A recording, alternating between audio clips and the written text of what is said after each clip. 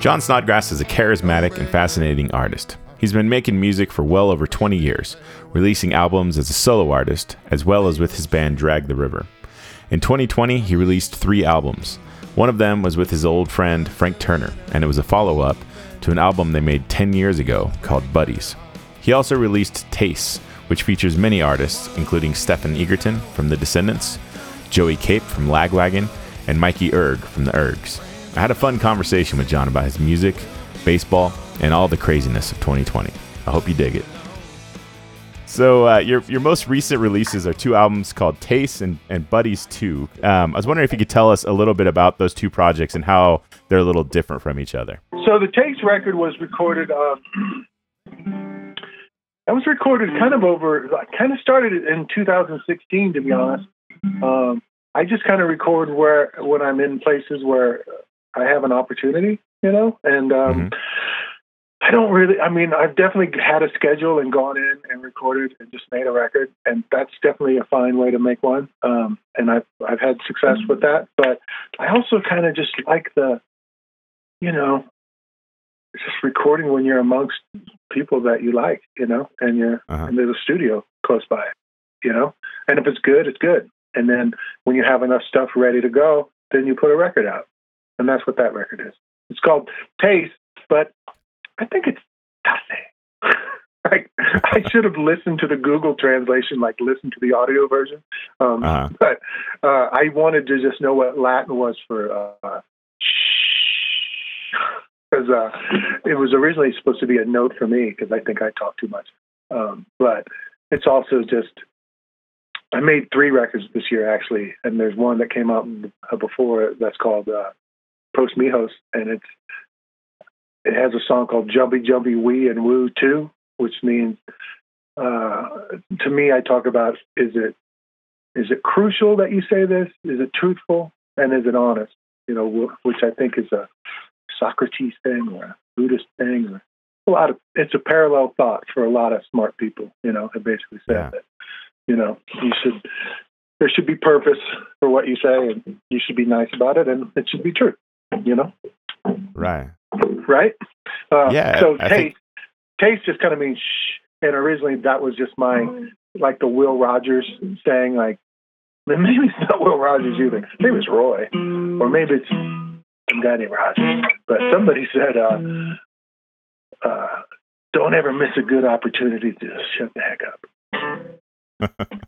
Right? That's good advice. Yeah. So the whole thing just kind of is going with that, I just have this whole thing since I had kids, it's not, we're kind of insignificant, there's a lot of people out there, just kind of need to listen to everybody and learn stuff and teach what you can when you can. Right. Right. And then Buddies 2 is a follow-up to Buddies 1. Can you talk about the idea behind that one? Yeah. Well, that one, we... So when the COVID thing started, I was talking to Frank, and we were talking about... we were going to do a Buddies 10 anniversary show in May in Berlin. Mm-hmm. And obviously we didn't do that, but we were pressing a 10-year anniversary pressing of that record.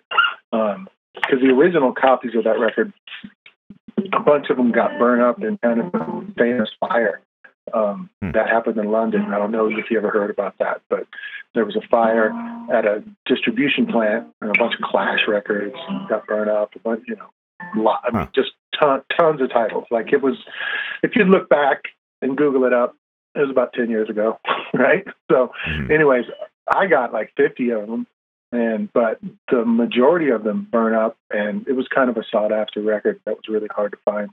So we finally repressed it, 10 years later, and we were going to do some shows. But when we were talking about it, we realized that, what are you doing? I don't know, finishing the record, maybe writing a kid's record. And then somehow it just got brought up that, let's make another Buddies record, And then we decided, let's do it every 10 years.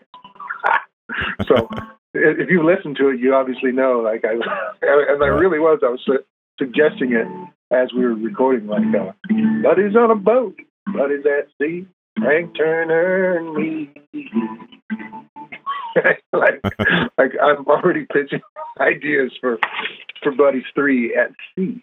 At sea, I like that. Yeah, we're gonna do it on a boat. Another guy was asking me about it, saying like, "Oh, it should be on an awesome boat, like a Puff Daddy type boat." I'm like, I don't know about that. How we can make that happen?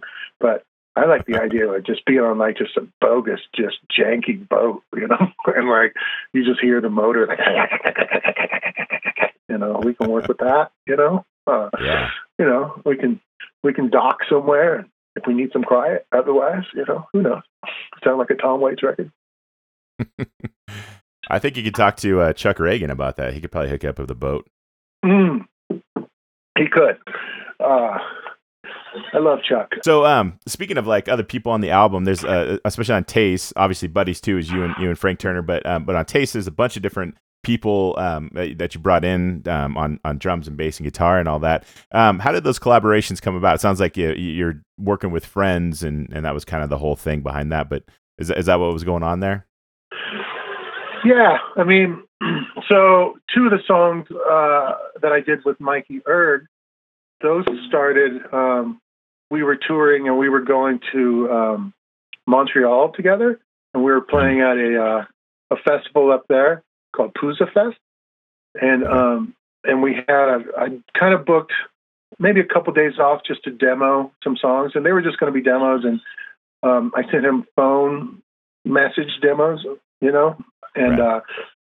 I was in New Jersey at our mutual friend's studio. I was just there to sleep and stay and, you know, maybe track something. And I asked him if he wanted to come down, and he took the subway down, listened to those 2 songs, and then we just banged those out. And those are like, one of them's a 1-taker and one of them is like a 2-taker. Wow. And they were just demos. And then when I was thinking about doing more, how many times can I say the word demos? But I didn't think I would use those for a record, but in the end, I'm like, these are good. This is it, you know? And so I used those. So that's how that happens. And then the same thing, like all of these songs really, then Stefan Egerton was going to help me and did. And that was the same thing. I was like, I just need to get some songs together and kind of figure out how to get a record going.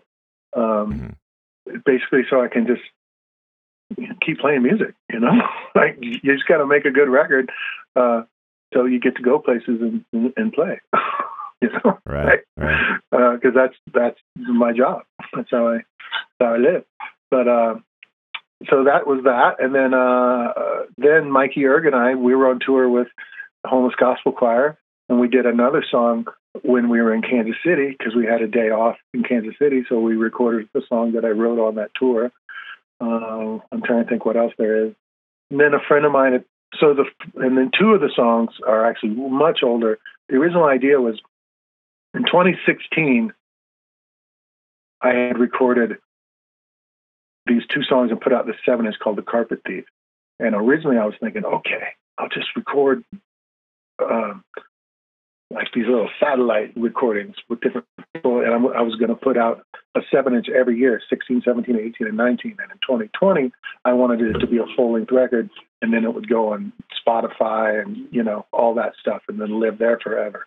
But for like vinyl collectors and people, you know, just have a special little thing for them. And that didn't really work out because I wanted to do it with 3 different labels and just scheduling, and I probably didn't organize it, you know, that well. So I ended up, it just took me 4 years to finally put out the full thing, you know. But it's probably about maybe, honestly, like 10 days of actual recording in that 4 years. Yeah. But like I said, like a record's done when it's done, you know, and it was done believe it or not, then I had gone to California to work on another acoustic record that just wasn't, there were some technical problems and it just didn't really come together right. And I wrote a silly little song called Renaissance Man, you know, just in the time it takes to listen to that song. And the guy who owns the house who was letting us record there was a great buddy. he plays drums, and he came down and we just banged that song out quick. I'm like, this is perfect. This is it. Okay, this is it. I got 10 songs now. He doesn't read anymore, 'cause he's written all the books in the store. He's a Renaissance man, yeah. He's a Renaissance man to the bone. He is bad and inevitable. He's a Renaissance man, not a flash in the pan, got a million fans. He ain't a lover anymore. He hit the limit on the women is for. He's a Renaissance man, yeah. That's it. That. So that's really how that happened. Huh. Yeah, I was wondering if it was recorded in real studios as opposed to, like each person recording at their house or whatever, because it sounds fantastic. And so it reminded me a lot of that late 90s punk rock from Southern California, like Bad Religion, NoFX, just really punchy drums and everything, and had that Well, vibe yeah, to I it, mean, so.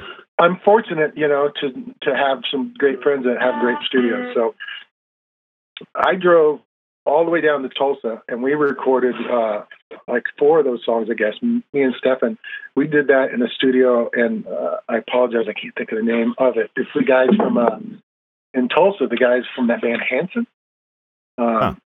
It's their studio, super nice, rad studio. And then Chris Pierce's studio is in New Jersey, and that's an all analog. It's called Volume 4, and he's been running. It's his 4th studio. He just keeps kind of moving them around, and he's recorded, all kinds of great punk bands like Nightbirds and the Urds, stuff you've heard. And Right. and then I recorded in Kansas City with Paul from a band called Shiner, who's the guys from the Blasting Room, like Jason Livermore. I mean, he's a guy that Jason Livermore admires, right? And then we finished by mixing it all at the same studio, which is at the Blasting Room, and then Jason Livermore mastered it, Chris Beeble mixed it. So I didn't want them to try to make all the songs sound like they were recorded in the same studio, but we mastered it so, it didn't sound like a mixtape from the 80s where one song sounds super loud and one doesn't, type of thing. Like when it goes from the Rolling Stones to some old Rolling Stones song to AC/DC, just to knock it out of the water.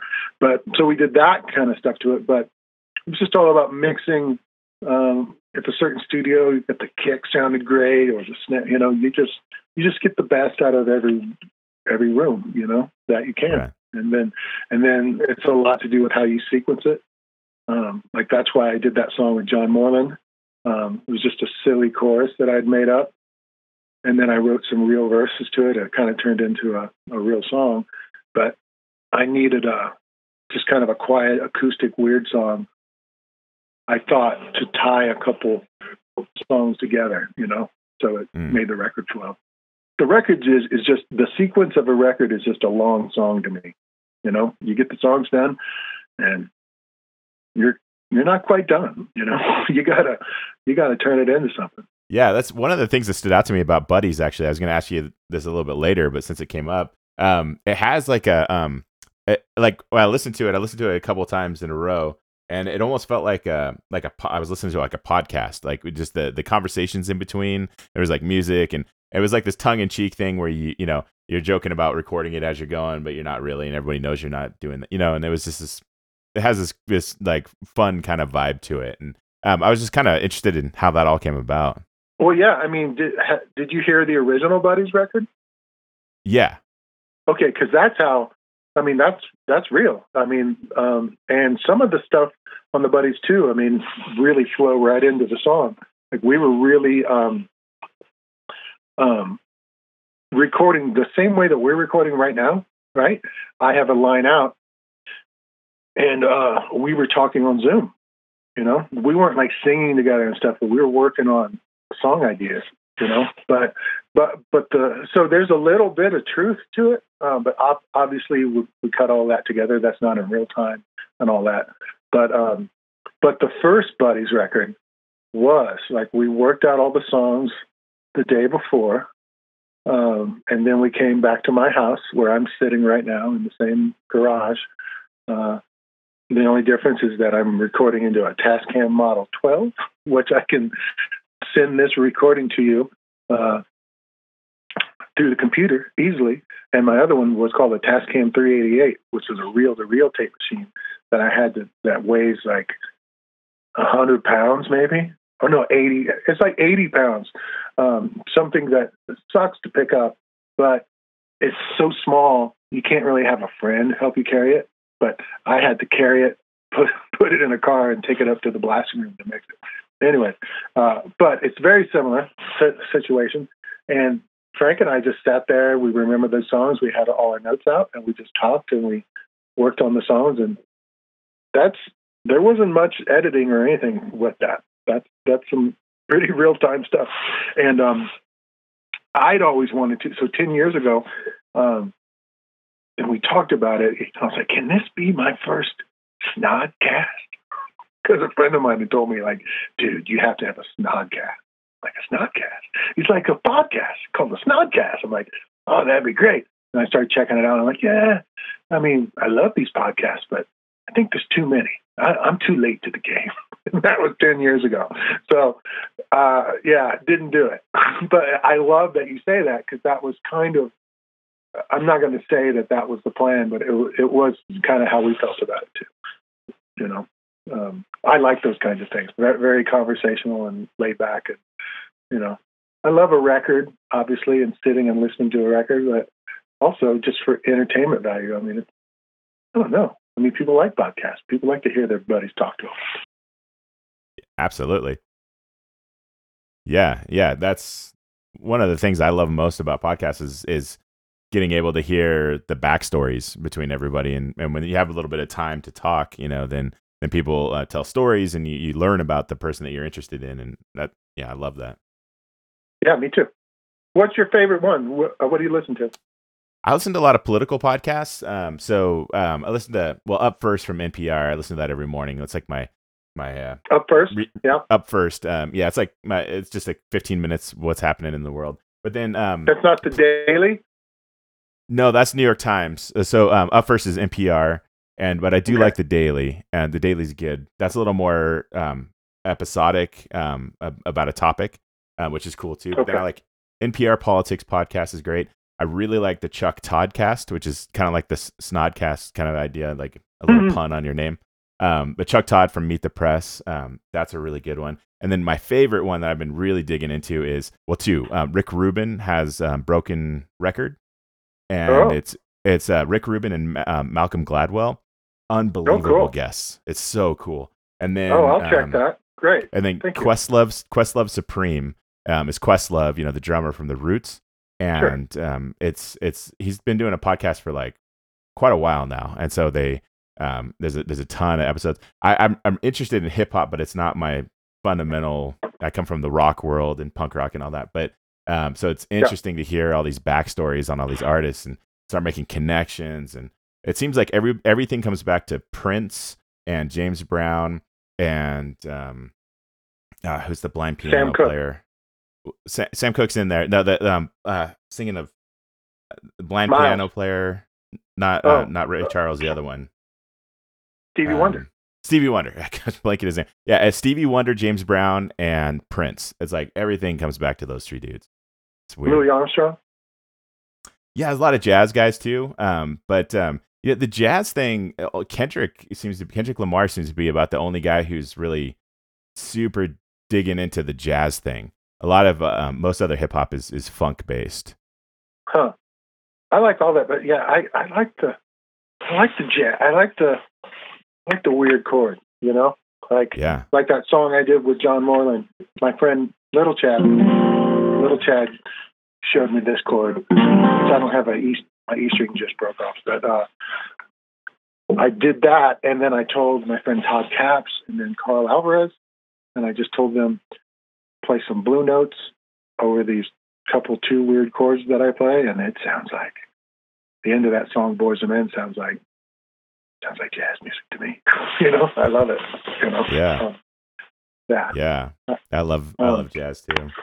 So yeah, I'm sorry, I didn't mean to. I wanted to chat a little bit about a couple of the songs on the album.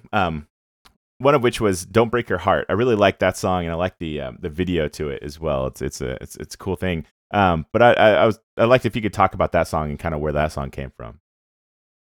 Well, yeah. I mean, I have a daughter, and kind of like I was saying, I feel pretty insignificant, and like I care about her, obviously, like everyone should.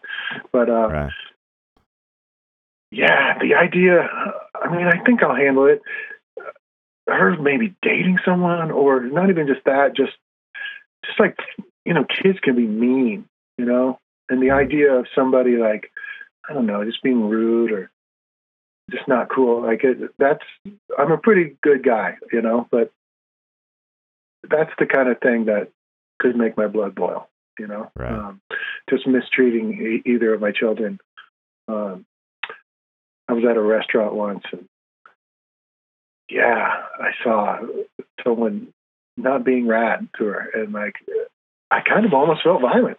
No, and not almost felt, I did feel violent, but I didn't do anything about it, because that obviously I'm not going to, get violent in a restaurant. But I hadn't really felt that way before, It was like a weird animal instinct, like a protective thing. I'm like, what?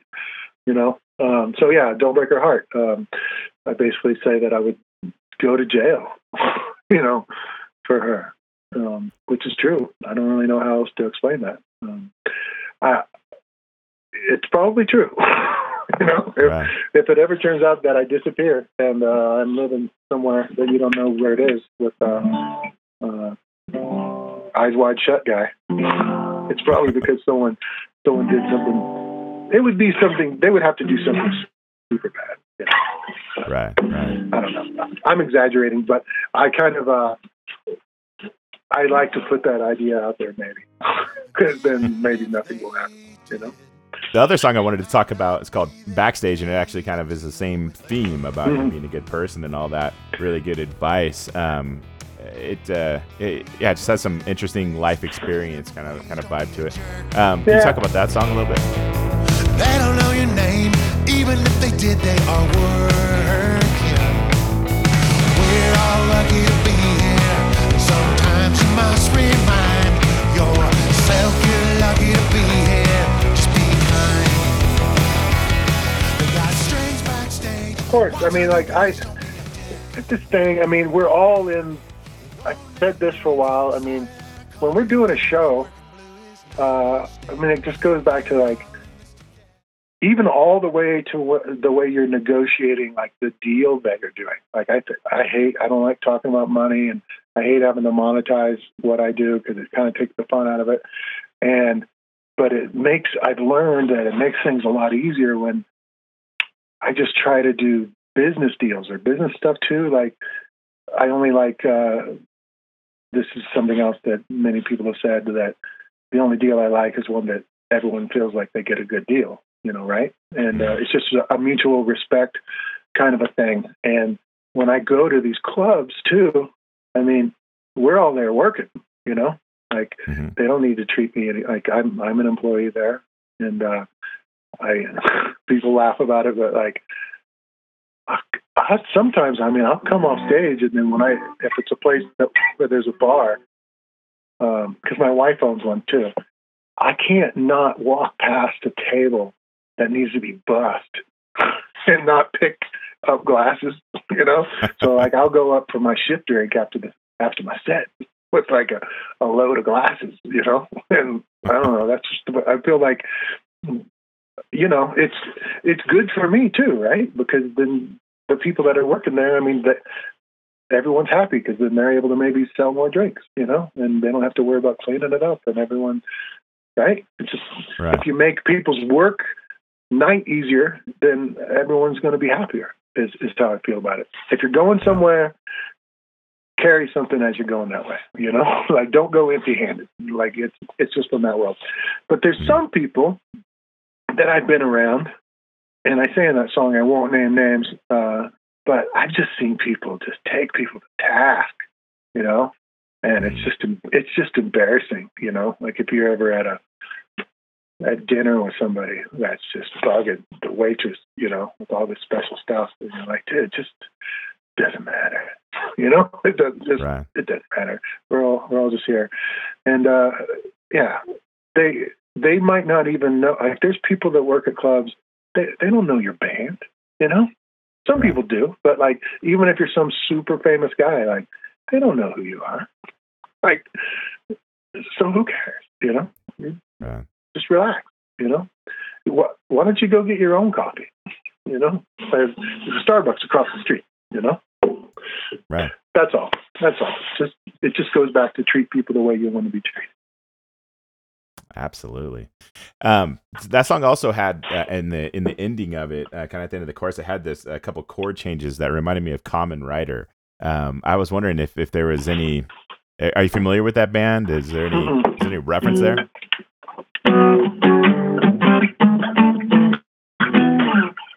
Yeah, that one. That one right there. Yeah. I don't know what Common Rider is, but that is that's a riff that I have played for. Oh boy. A really long time, and I play it at home or at practice or something. And normally when I play that, that's a signal that I'm done. I'm about to put my guitar down. Gotcha. Yeah, it's just a thing. It's just like a tick, It's just a thing that I do. If I do that, then I'm done. No, Common Rider was from Berkeley. They were part of that whole. The band, what was it was Op Ivy. It was Jesse Michaels from Op Ivy. That was the band that he went into after Op Ivy broke up. Okay. And they do that riff. Yeah, I mean, there's I should have written down the name of the song, but you'll remember it. You'll text it to me, right? Yeah, that little riff. I mean, it totally reminded me of Common Rider. There's an album they have called Last Wave Rockers, and it came out, I don't know when it came out, early 2000s, late 90s. But it's a really good album. But the song's on there. I'll send you the song. Oh boy. Well, I didn't mean to steal that from him. I don't believe I've heard the song. But if you're talking about the late 90s, early 2000s, I mean that's definitely how long I've been playing that thing. It's just a thing I've always played. Like, And me sticking it at the end of the song, like we were in, that was literally, we were lucky to go in there and record, right, that day. That was that day off song where we recorded with Paul. And I thought he was he didn't want to be there very long, I was like, I think that we can get the song done quick. And he budgeted for like maybe 2 hours. It was like 2 or 3 hours or something. And I thought he was stoked to get out of there sooner. And I was pretty stoked that we got that song done. And I just played that riff like right at the end of that song. And we were in 20 minutes. That was like setting up, because he already has the drum set up. And it just sounded killer because his band had been recording. I'm like, we'll use whatever you have, just no effects, just dry everything, and we'll mix it in post, and or like do all the stuff later. And it was done in like 20 minutes, and that's why I played that, because I was stoked. I'm like, oh, I got it. It means I'm done. And that was just an inside joke only for me. But then it turned out like he kind of wanted to be away from the house, and we ended up listening to the new Shiner record and some other stuff that he recorded, and we hung out for the whole time anyway. So that's a little tidbit. Yeah, that's good. So do you know that band Shiner? Have you heard him? No, I'm not familiar with him. Oh well, dude, put it on, and then listen to any Shiner record, but the most recent one, listen to it. And then imagine what it would sound like in this killer old analog studio in Kansas City with the guy who made the record. And it's where it's going to sound the best, obviously, and it's massive. It'd be like, I don't know, what's that band? like My Bloody Valentine or something. Oh, okay. You know, those Yeah. bands, and there's just all these guitars and just these sonic, tiny little sounds, and it's just massive, and the drums are huge. Yeah. So yeah, we just Shiner. Just I'll did have that. to check it out. got sky high and listened to some tunes. That's a good night. So hey, the this whole 2020 shutdown and everything has been weird for artists, I know. But how are you working around promoting albums? I know with touring shutdown, everyone has to be creative. So what are you doing as far as when you put out an album? What kind of changes have you made this time around? I mean, I don't know, not really any. I mean, it was already planned that Gary Strack, who's a great guy who I was fortunate to work with a long time ago, but he's he does like the PR stuff, and just lets people know that it exists, and that was going to happen anyways. I embrace the Spotify and all that stuff more in a personal way because I had this answers both things. I mean, I've been working on my house, and I needed space in my house. I also needed money, and what else? Yeah, needed space and needed money. So I finally started. I was never a collector, but I used to always work in record stores, and then I just toured a lot. Liked to go to record stores and got great records, and I started selling my records. And then I got Discogs. I mean, through this thing called Discogs, and then I got Spotify, just so I could hear stuff. I'm like, you know what? This is fine. I don't need to put on the records. That was like my own thing. I'm getting rid of this because I'm going to be able to have enough space to give my son a newer room, So I'm building that. And so I did that. And then I was told you should, there's like the artist thing. And like, you need to claim your that John Snodgrass and Armchair Martian, Drag the River, claim those things. I'm like, oh, okay. And I kind of looked at it and I'm like, oh, that's cool. This amount of people listen. Like, I didn't know nothing about it, right? Zero. But about the promoting part, I started doing what AF, the record label, and Gary said. We just kind of slowly put songs out because I guess that's what people do. I just put out a record, normally. And, it's interesting. Spotify, they don't pay you money and all that, but it's just a new world. I don't care. I mean, I'd like to have it, but it's just how people find out about it. And I think embracing that and letting the other people do what they do must be working because what was it? It was like terrible at math. Maybe I had like 10,000 people, that listened. Something. I'm like, oh, that seems like something.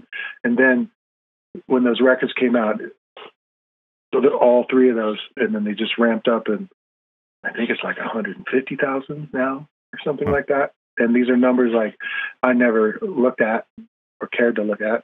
I just didn't know what they meant, Right. But I know the difference between 10 and 150, and it's 150% better, right?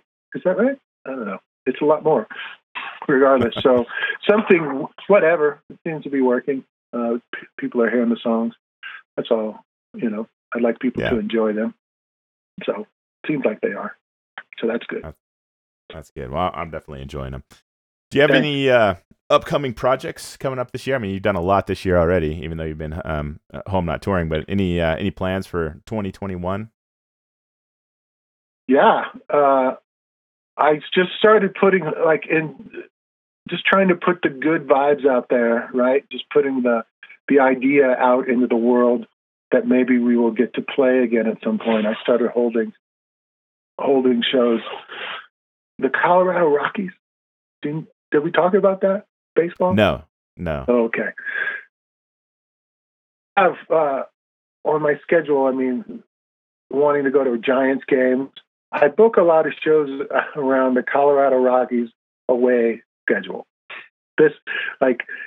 My touring was starting with the baseball season in San Diego in the middle of March, right? When all this stuff just shut down. Like, that's when my year was beginning. So I had already taken off pretty much from November to March. So now it just seems like I haven't worked forever, you know. But I'm holding stuff in September. And we'll just see, you know. I'm going to keep the glass half full. I know it's a 50-50 idea. If they have to be super spaced out type of shows, outdoor, you know, something. If there's a way for me to safely go out to Atlanta and DC, Philadelphia, and then just some places in between, you know, like I'm holding some Boston and North Carolina and South Carolina and Atlanta, you know. Right. We'll see what happens. And then I like to go to Europe and the UK for postseason baseball. I like to call it post-show, postseason baseball, where I get to play, and then about 2 a.m. after we get back to the hotel or wherever, then baseball starts in the U.S. Sometimes there's an afternoon game, and I can watch it at like 10 o'clock. So I normally try to book a day off for that, you know. It just makes it fun, you know. It's a good time. Right. Yeah. All right, man. Well, that's all the questions I had for you. I appreciate you taking the time to talk with me. That's a lot of good stuff you shared with me. Well, it was super good talking. We will go to a baseball game, okay? Absolutely. Because I'll come out there, and I'd love to go to a AAA game. I'd love to do that. Fantastic. Okay, buddy.